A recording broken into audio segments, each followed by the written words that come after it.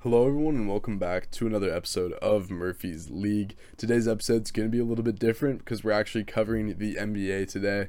Obviously, not my forte, not what I normally cover on this channel, but we're trying to, expand our outreach a little bit, cover all platforms. I mean, I really do love the NBA. I just have treated it more as like a fan rather than an analyst. Obviously, NFL, it really is my obsession. That's something that I'm very passionate about. But the NBA playoffs are here. NFL, really quiet right now. Free agency's done. NFL draft all over and done with. So we're shifting our focus to the NBA playoffs a little bit here. Obviously, I'm no professional in this sphere. So if I get any takes wrong, you disagree with me, feel free to hit me up at Murphy's League on Instagram. If you got my number, feel free to text me. Always down to talk some NBA basketball. These playoffs have been super fun to watch. I'm here to talk about each individual playoff series, my thoughts about them, where I think they're going to end up heading as far as who's going to win the series. Might even preview, what I think is going to happen when it's all set and done. Probably not, because I'm ruining content for myself, and I might as well talk about that once it gets here. But I'm going to talk about some games that have already been played in these series. I'm going to break down each series and who I think is going to win it. And yeah, that's going to be it for this episode. I've got some notes in front of me here, ready to get into it all. Again, if you don't agree with my takes or you got something to talk about, feel free to hit me up. Follow my Twitter, brand new, at Murphy's League. Be sure to follow my Instagram, YouTube, all that really good stuff. And follow me here on Spotify. Let's get right into it.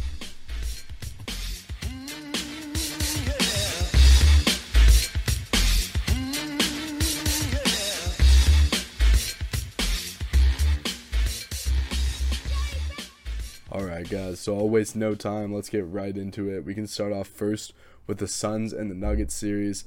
Before I even mention anything about this actual series itself, I gotta give Devin Booker his flowers. He totally deserves it. I've been a little bit biased towards Devin Booker, probably for no good reason. And this playoffs, he's been out of his mind, playing insane basketball, having arguably the best playoff series or start to a playoff series ever.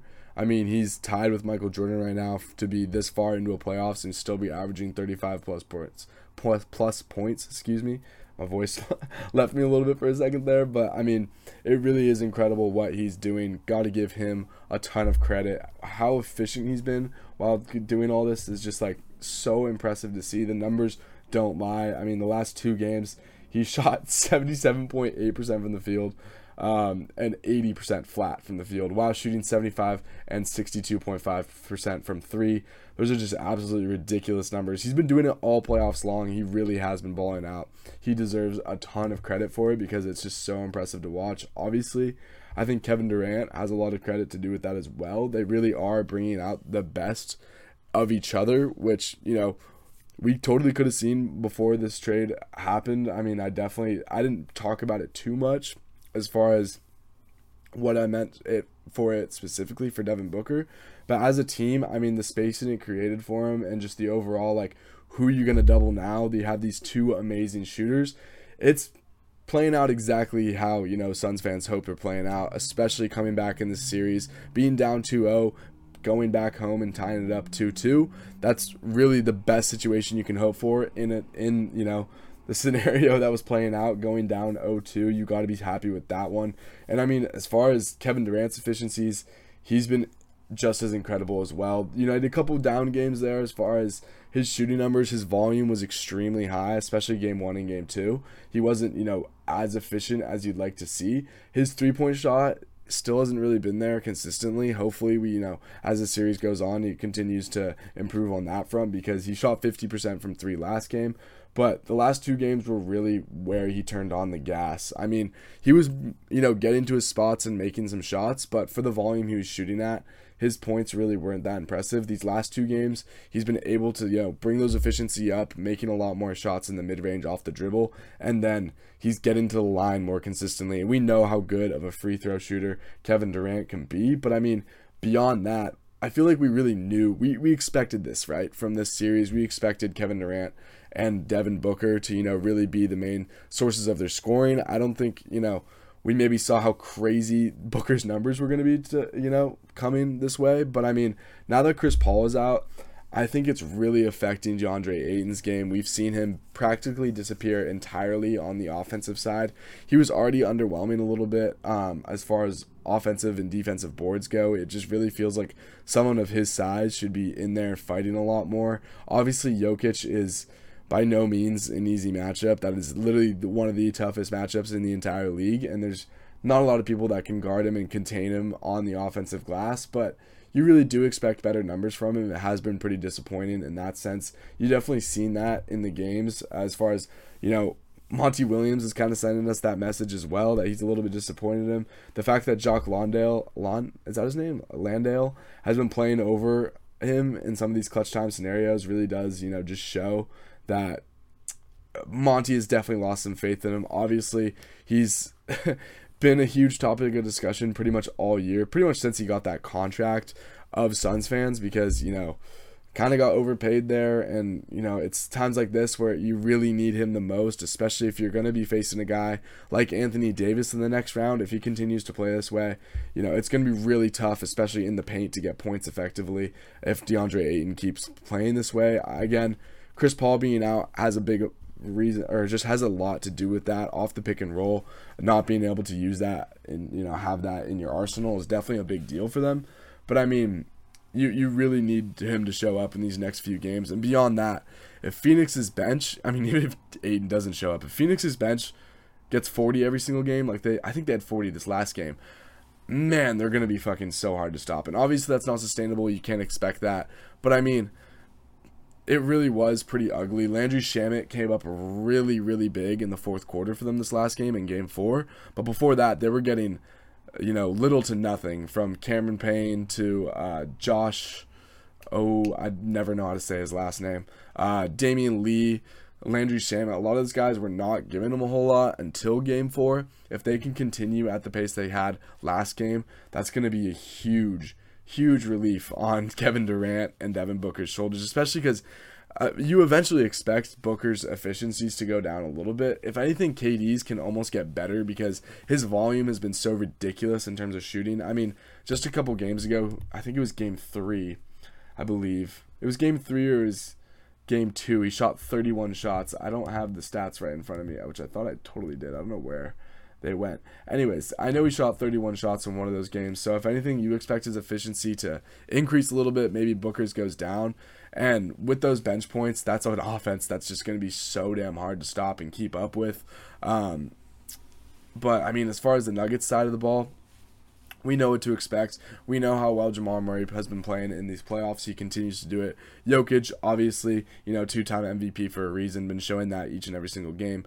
Just absolutely destroying anyone and anything he goes against in the paint. That's no surprise at all. Dropping dimes along the way.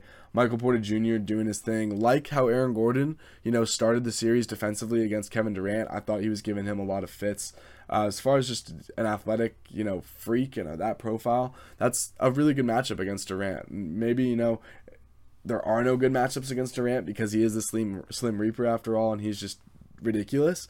But I mean, as far as a profile and someone of, with a skill set, that would be the type of skill set you would want on Kevin Durant.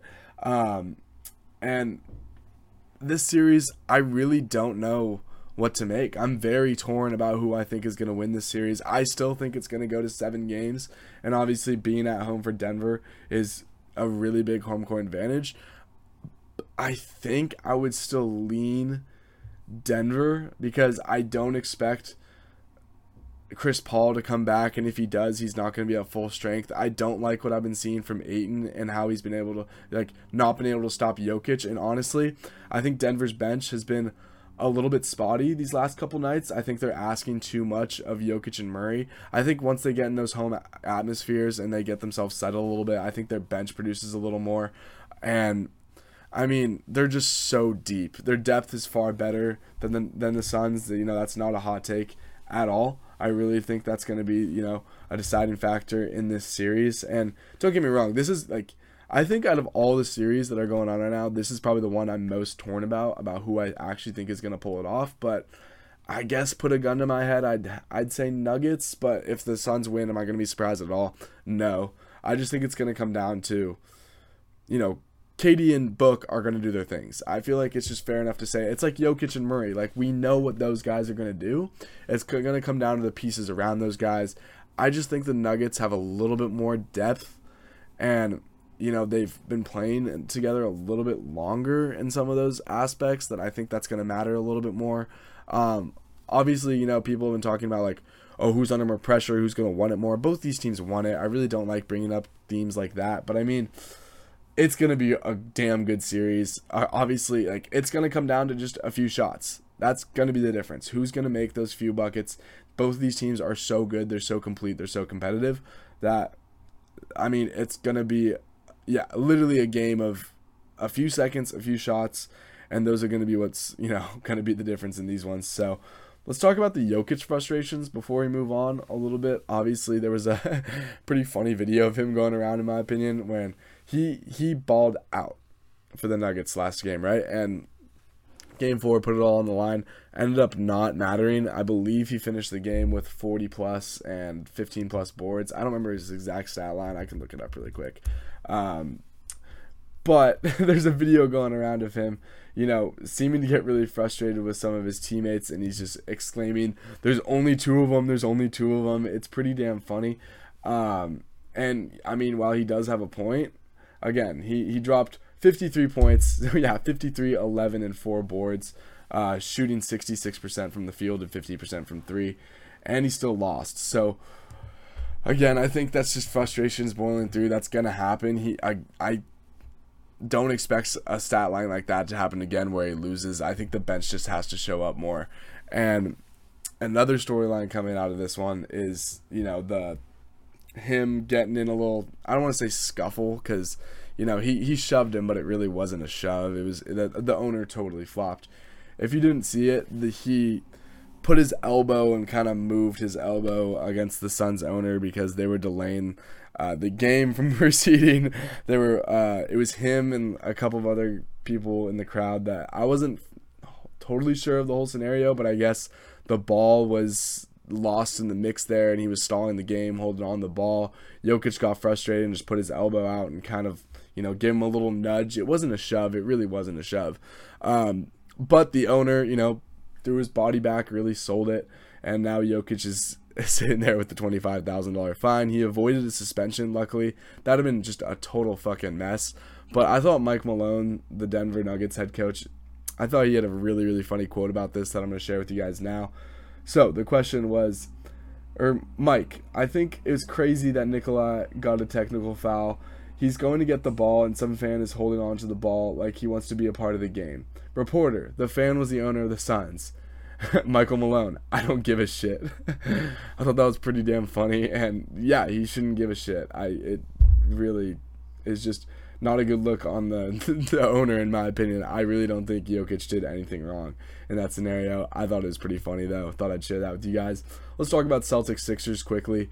And maybe not quickly, because I ended up talking about the Suns and the Nuggets for 11 minutes, so we'll see how long this takes us. But either way, game 4 of this series, another fucking awesome game. Really cool to see Harden kind of redeem himself after absolutely balling out, going for 45 in game 1, and then completely disappearing. Fans were asking for, to give him the Ben Simmons treatment, slap him on the bench, and get rid of him ASAP. He responded quite well in game 4, bouncing back with 42 points and the go-ahead 3 in OT with 19 seconds left. What everyone's talking about this game, though, is not the blundered 76ers lead that, the Celtics crept back into this game. It looked like they were going to win the game with many, looked like they had a lot of chances to win this game. Kind of blew it themselves a few times, which is interesting to say, because at one point it was just a blunder after blunder after blunder. It was like the Sixers looked like they were going to pull away. According to ESPN's win probability, they had like an 87.6%. Obviously, take this with a grain of salt, because none of this shit really matters anyways. But according to ESPN, they had an 87.6% chance with 7 minutes left in the fourth to win the game. Next thing you know, the Celtics have an 80% chance with like a minute left, and it's just going back and forth, which team is not going to blow this game, or which team, is going to end up blowing this game. I think they, they kind of fucked each other up and shot each other in the foot a few times, and then they ended up trading back and forth, ended up going into overtime. Really entertaining stuff. Harden was the one that actually forced overtime with a little floater over Al Horford, a matchup that, Al's going to have nightmares about. And then Harden was the one in OT who shot the three for the go-ahead with 19 or 18 seconds left, I believe. And then obviously now the storyline that everyone's talking about, the timeout that wasn't called by the Celtics. I've heard a bunch of different mixed things about it. Actually, before I talk about this, I have to talk about the double team that came to Joel Embiid that led to the pass, that led to the Harden three. I don't know why you would ever double team in that scenario. And again, I'm not some basketball enthusiast, and I don't know, the ins and outs, and I don't know all the fundamentals and stuff. But why would you not just... Yes, I know it's a mismatch. Tatum's on Embiid, and you're coming from a weak side, but your weak side, or no, that's the strong side technically, because it's Harden shooting it. Why would you ever leave Harden there? Just take the two. It's only going to be a tie game at absolute worst. You leave Harden open, he hits a three. Now you're down. Now you need to make a shot. I don't know if I'm missing something here, but I don't know why you would ever just not, just play for overtime. That's all right. You're not going to lose. Just don't lose. Just anything but the three. Anything to go down points where you need to be put in a scenario where you absolutely have to get a shot off. Because even if he makes the two, if that Marcus Smart scenario happens and, he doesn't get the shot off in time, oh well, you're going into another overtime. It's just like I'm trying to think now. No, that has nothing to do with it, because that was overtime. That wasn't the end of regulation. Don't listen to me. But I mean, either way, theoretically, you could get a better look. You wouldn't have to force it so easily. If you don't get the shot off, you don't get the shot off, whatever. But don't leave Harden, who's been cooking you all night. At that point, I believe he was 5 for 8 from 3-point land. Don't let him get a wide open shot. I don't know why you're leaving him like that. And again, I'm not in the film room. I don't know if Embiid normally doesn't see the double well. I don't know if, I don't know the ins and outs, but I just don't get fundamentally why you would do that. And maybe that's just me. Again, if I'm wrong about this one, hit me up. But yes, it's a mismatch. You don't want Tatum on Embiid in a perfect world. But there is no perfect world for Garden Embiid, and he's in the paint. He can't win the game right there. That's okay. Let him have it. Who can win the game right then and there is Harden if he makes it. So it's just, I don't know. It was stupid. And then obviously everyone's talking about the timeout or not taking the timeout. I don't really think that's a problem. I know Joe Mazzulla, obviously he's going to come forward and say, yeah, that was the plan. We're not going to call a timeout, because not a lot of coaches are going to swallow their pride even if they're wrong and say, oh, no, I probably should have called a timeout. Especially, one of his scenario where this is a team with a ton of pressure to win right now. I don't think he's lying in saying that was the plan, that was what we were supposed to do. But this feels kind of like a theme that the Celtics have been struggling with here. They seem to, they don't have individual players that choke up, but just as a whole, they kind of don't handle the end of games too well. I'm not a basketball guy, and I've never coached or anything like that, and you can correct me if I'm wrong. I don't know why you just call the timeout, man. Just draw up a play. I know that you think you're good in transition, you can get these things going, and they like the set that they got. But why? You have 2 timeouts. It feels so unnecessary to not call a timeout. It's just, I don't know. Again, maybe I'm wrong here, but it always feels better to talk it over with me, and I really don't get why the timeout wasn't called there. Beyond that, I think the Celtics are clearly the more talented and much deeper team in this one. Doc Rivers, people have been very critical of him. Sixers fans in particular have been very critical of him, and Celtics fans have been pretty critical of Joe Mazzulla. So I think it comes down to, which coach can get out of their team's way. It's going to come down to which version of Harden is going to show up. That's going to be a very important factor in all this. If Game 1 Harden's going to play and Game 4 Harden's going to play and show up for 2 of these next games, they're probably going to win in 7.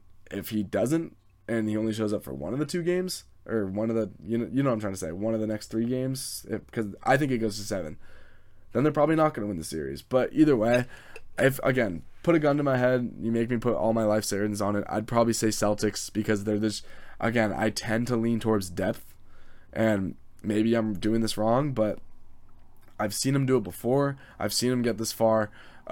Joel and James, they've never been to the finals before. These guys have. They know what it takes to get there. They know what it's like. And frankly, not that again, and maybe this is a little bit of a cop-out, but Harden and Embiid seem to be getting really tired by the end of the games. These Celtics dudes, they're young, they're fresh, they're good to go, particularly Embiid. I mean, I don't like that PJ Tucker even had to bitch him out at the end of Game 4 and give him something to, have that extra motivation. This guy just won the MVP. He's not saying that he didn't care about the MVP, but he emphasized in his MVP acceptance speech that, this isn't what it's about. I need to go win a championship. And I don't know. It just feels like he kind of mentally checks out some fourth quarters, and I know he's exhausted and all that stuff, but that matters, especially when you're going to be playing really deep, long series against really fast, young teams like the Celtics. So I would say the Celtics are probably going to win this in 6 or 7, probably 7. And again, I think the biggest differences are really experience. They've made it this far before. I've seen them do it. I trust them to do it. And depth. That's really what it comes down to for me. Up next, let's talk about the Lakers versus the Warriors. This probably is my favorite series for obvious reasons. Obviously, Cali boy. I got a lot of family members that love the Lakers. Shout out Lakers. And the Warriors have been, a dynasty for many years now. Defending champions. LeBron versus Curry. I mean, there's so many different reasons why this series is so awesome. Who knows how many times we're going to be able to see these guys, especially in the playoffs, play against each other. So, appreciate greatness while you can. If you haven't checked out one of these games yet, go watch one. Game 1 was awesome. Then they've traded a couple blowouts. So hopefully, following the theme here, Game 4 should be awesome. Hopefully in Los Angeles. Obviously, LA leading the series 2-1 right now. I really do think the Warriors are going to win tonight. And I might bite my words literally as soon as, you guys are listening to this. You guys might already know. I might have already bitten my words because by the time you guys are listening to this, that game is, last night or whatever it might be. But I do think the Warriors even up the series, and this one I think it goes to 2-2. Again, this is another series I could definitely see going to 7 or 6 games. And it feels like a cliche to say this, but because I've talked about this, but this really is what the playoffs is. The stars that are the most talented guys are gonna do their thing night in, night out. That's really what you can expect. Obviously, sometimes Curry's gonna be a little cold, or Braun's not gonna have the most efficient night from 3, or whatever it might be. But at the end of the day, that's not really why we're talking about these series, and that's not what really makes these series so interesting. Because again, it's everything else. We kind of know what to expect from those guys, like a Steph and like a LeBron. So, I really think the biggest difference makers in this one are Anthony Davis and D'Angelo Russell. In the Lakers, of course. From the Lakers' point of view, that's their biggest. Because defensively, although Looney did an amazing job on the offensive and defensive glass in that Kings series, defensively, he just cannot match up with AD. Yeah, it's just a total mismatch in the paint. End of story. And it's going to be really interesting to see how they handle that, especially how they contain, the pick and roll game with him and Schroeder. That's been working really well for them. And the pick and roll with D'Lo. They do them both. Dribble handoffs there too. They work pretty well for them. And, if these guys can just consistently shoot well, Schroeder and D'Lo tend to be guys that are a little more consistent. Obviously, D'Lo really been showing up in crucial moments for the Lakers at multiple games. During the play-in, he did it. Last series he did it. He's doing it for them this series. D'Lo coming through in the clutch for them in a lot of scenarios. So hopefully he can keep doing that. It's been really fun to watch. Excuse me. My goodness.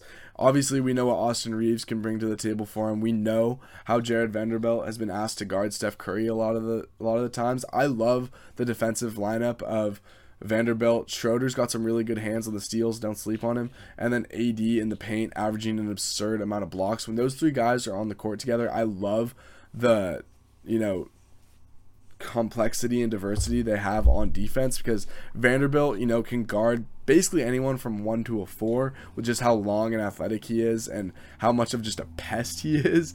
Schroeder, obviously you're going to have him on the point guard or a shooting guard, but again, pretty good hands and can get a decent amount of steals. And then AD just clogging up the paint. I love that defensive lineup for the Lakers. And then, they've got some firepower as far as Rui Hachimura has had some extremely efficient games, especially from 3. He's been a huge addition to him. I really did sleep on the Lakers additions they made. I talked about it previously on my podcast, and I said I liked the moves. I said they were a better team. I liked the spacing they got. I liked, the defensive Jared Vanderbilt they added and what he was going to, bring to the table as far as just an overall defensive weapon. But I really didn't think it was going to move the needle enough for them to be serious contenders. I still don't know if, I think they're going to make it out of the West. But the fact that they're in serious competition with the Warriors to make the Western Conference Finals, I got to give them a ton of credit. I still don't think they're quite as good as the Suns or the Nuggets because I don't think offensively they can do what those teams can do as far as just lighting up the scoreboard in a hurry. But I've got to say I'm really impressed with what they've been doing. I don't think I gave them enough credit for the moves they've made, and yeah, now I owe them that. I owe them that. Really impressed with what they've been doing. And as far as the Warriors side of the ball, I think it really does come down to, I mentioned this a little bit earlier, but how does Wiggins play in the paint defensively against Anthony Davis? God, that is a loud-ass motorcycle. Sorry about that, guys. My apartment is right next to a street, and there's nothing I can do about that. Sorry about that. Very unprofessional of me. But, yeah, I mentioned this a little bit earlier. It's really going to come down a lot to how Looney can play off of Anthony Davis and how he's going to be able to, handle him in the paint. Wiggins, another really big factor in this one. He came back and, hasn't missed much of a beat. Jordan Poole's been pretty disappointing this entire series. Here's are some of his last 5 games.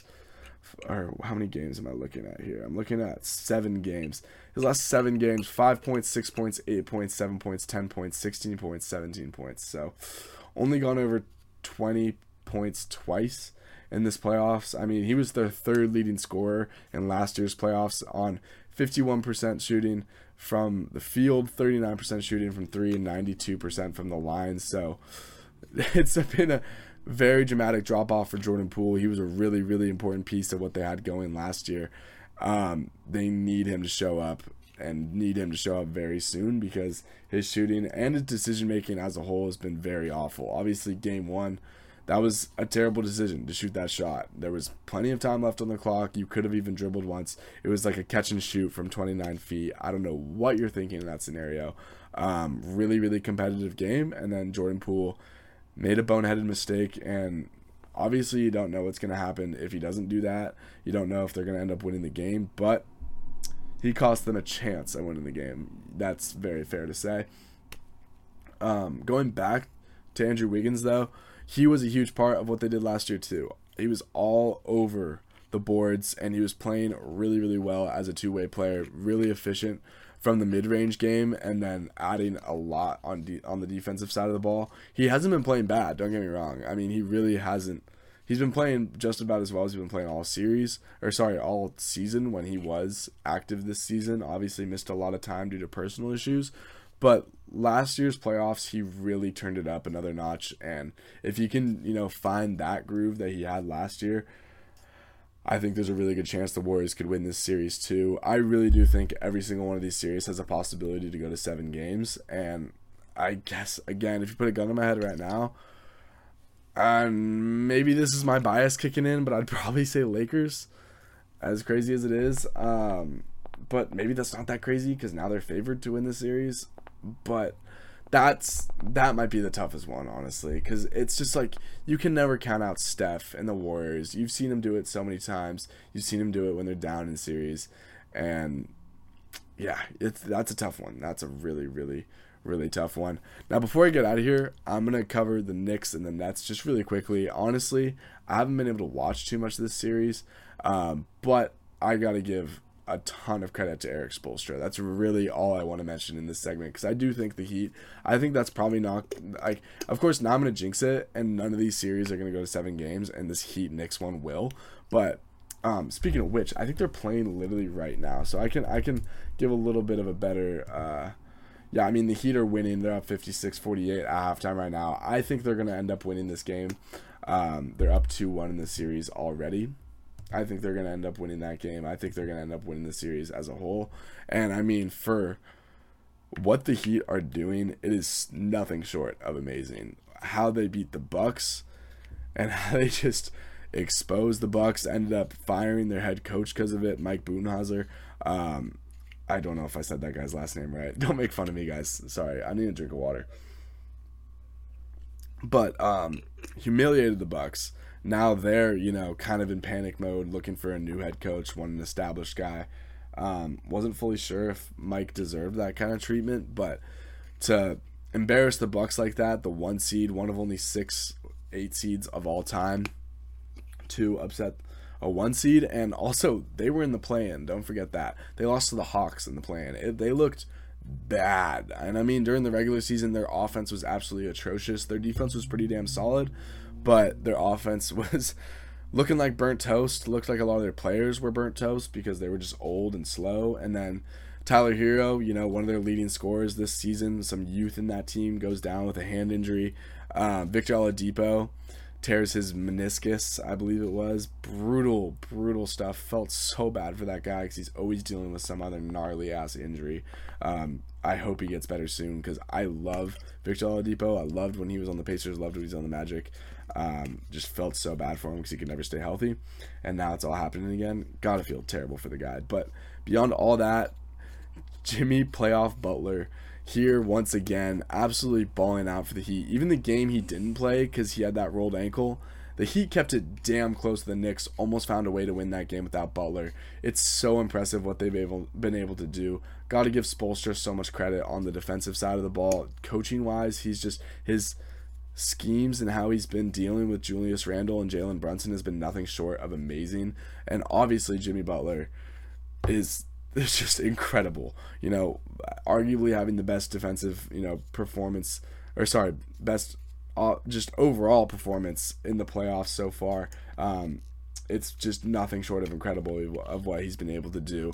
Obviously, there's been many iconic moments. That fadeaway shot to force overtime against the Bucks in Game 5, absolutely incredible stuff. And beyond that, just what he's been able to do defensively, working all across the board, and then coming back from that ankle injury and basically looking like the exact same guy, winning the very next game. Nothing short of incredible. Got to give him a ton of credit there. And again, maybe I'm sleeping on the Knicks a little bit here, but I really do think the Heat end up winning this series. And to be in the Eastern Conference Finals as an 8 seed and, the road they had to take to get there, it's just amazing.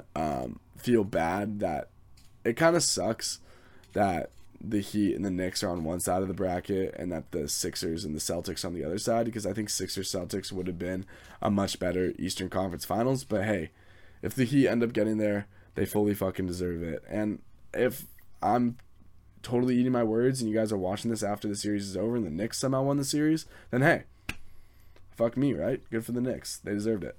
All right, well, that's all I got for you guys today. I hope you enjoyed this episode. Again, a little bit shorter because my expertise isn't as, profound in the NBA. But let me know what you guys think about this episode. If you like it, if you like the NBA content, want me to keep it up, feel free to let me know. Again, follow me on the socials. They're all at Murphy's League. I'm on everything now. I'm on Twitter. I'm on Instagram. I'm on YouTube. And here on Spotify. So make sure to share this with your friends and family. Appreciate each and every single one of y'all. And peace out.